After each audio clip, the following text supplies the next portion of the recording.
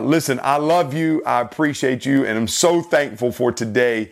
This is going to be a good word for you. And I pray it's just a reminder of God's grace in your life and His desire to use you and to use your story and to use your testimony. Friends, listen, all of us have a story.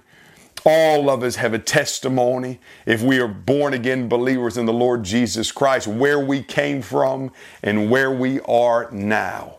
And as we think about that story and that testimony, you know, it carries with us. It goes with us as we journey this life of faith. And even after we pass on, if we've done our due diligence to serve the Lord Jesus Christ, and if we've done everything we can in order to tell others about Him, the testimony of God's work in our life will live on for generations to come. Have you ever thought about that maybe 2 or 3 generations from now, maybe somebody is still talking about what God did in your life? You know, friends, as a father, I think about this a lot. You know, I've got 3 children and I love my 3 children. I've got 2 boys and a little girl. I've got a 15-year-old, a 13-year-old, and a 7-year-old, me and my wife. And, you know, I think about it many times. How, you know, right now we're setting a foundation in their lives that's hopefully going to carry on for generations to come. I think about my grandchildren, my great-grandchildren, my great-great-grandchildren that I don't even know. They're not even born. But I think about them and think about, you know, the life I live today will affect the future generations of my offspring. And if I'm not faithful to follow the Lord Jesus Christ today, maybe they will never follow Him. But I desire for all of my great-grandchildren, great-great-grandchildren, way on down the line, generations from now, I desire that all of them should know the Lord Jesus Christ. And so I'm living my life now, living my testimony now, that generations from now, they might hear of a great-grandfather that loved the Lord Jesus Christ and was a preacher of the gospel. And you say, Zach, that's kind of crazy. Like, nobody remembers their great-grandfather and what he did for the Lord Jesus Christ. Listen, nothing could be further from the truth. I didn't get the chance to know my great-grandfather Williams. He died when I was just a little boy, just 2 years old. He passed away, maybe 3 years old. He passed away. So I never really got to know him when I was a little fella. He was already very sick and was in the hospital for the majority of the time that I was a small child when he was alive. But today, his legacy lives on in my family. When we talk about Walter Williams, we talk about this man of faith who was a prayer warrior. As a matter of fact, when I go home back to Rock Hill, South Carolina, if I tell people that I'm of the Williams family and that I'm of Walter Williams lineage, people will tell me to this day he was a godly man. He lived for the Lord Jesus Christ. He loved his family. People talk about his prayers and how people were healed. And so the things you're doing now are leaving a legacy for generations to come that people will still talk about.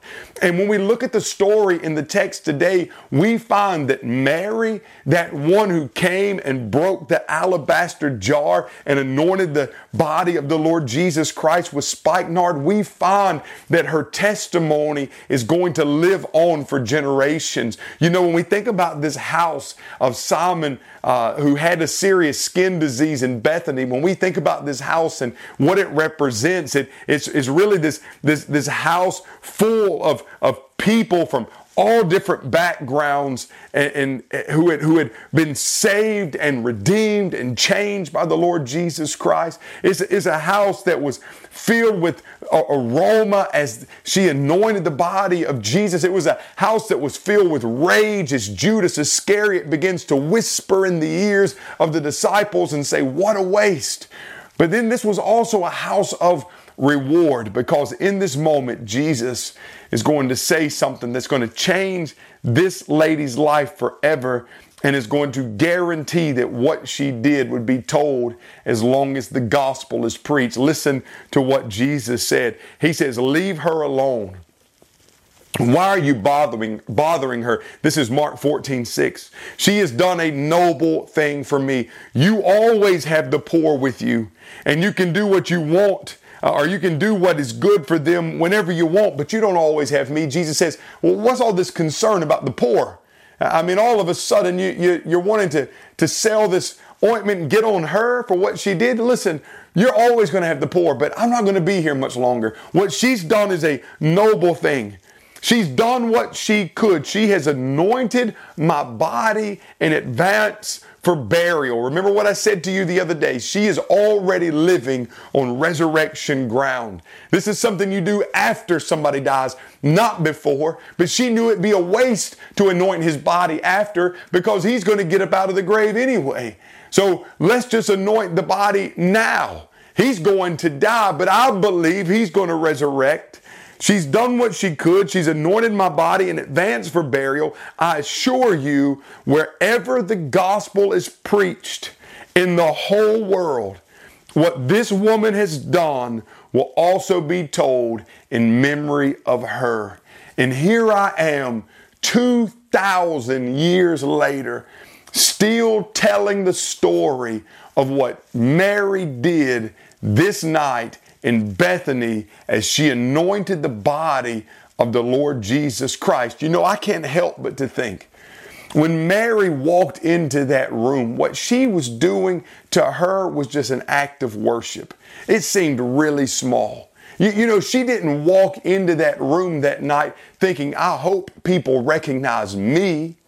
And I hope that somehow, some way, I get some esteem and I get some popularity amongst these people, and that Jesus recognizes me as the greatest saint in the room. She didn't go in with that attitude. She went in with the attitude of, I'm going to do this small act that people might know him, that people might recognize him, that people might see him, that people might worship him. Speaking of the Lord Jesus Christ, it was not about her. It was all about him. And because of that one small little act she did, Jesus is glorified, Jesus is magnified, Jesus is worshiped, and in turn, Jesus rewards her with a legacy that stands today, which I want to say to you, friends. Many times we think if we're not Billy Graham, if we're not standing in front of 85,000 people and preaching the gospel, that God doesn't see it and that we'll never be known in the grand scheme of things. Listen to me, friends. It's not about those big things you do. It's those little things you do in the background that leave the legacy of who you are. It's my great-grandfather on his knees praying for his 16 children by name every night. That's the legacy that lives on. I can't tell you what he did as a deacon. I can't tell you what he taught as a Sunday school teacher. But I know one thing. My great-grandfather got on his knees every night and prayed to the Lord Jesus Christ. That's a little thing, but it made a big impact on the kingdom because his children were saved and they became gospel singers. Many of us became preachers and teachers of the gospel. And so, friends, what he did still lives on today. What she did still lives on today. What are you doing now that's going to last for generations to come? I want us all to evaluate that question. Some of you may say, I'm not doing anything. Well, it's time to start. Some of you might say, I'm doing a lot. Keep on. What else can you do? Whatever it is, do it for the glory of God. And I promise he will reward you.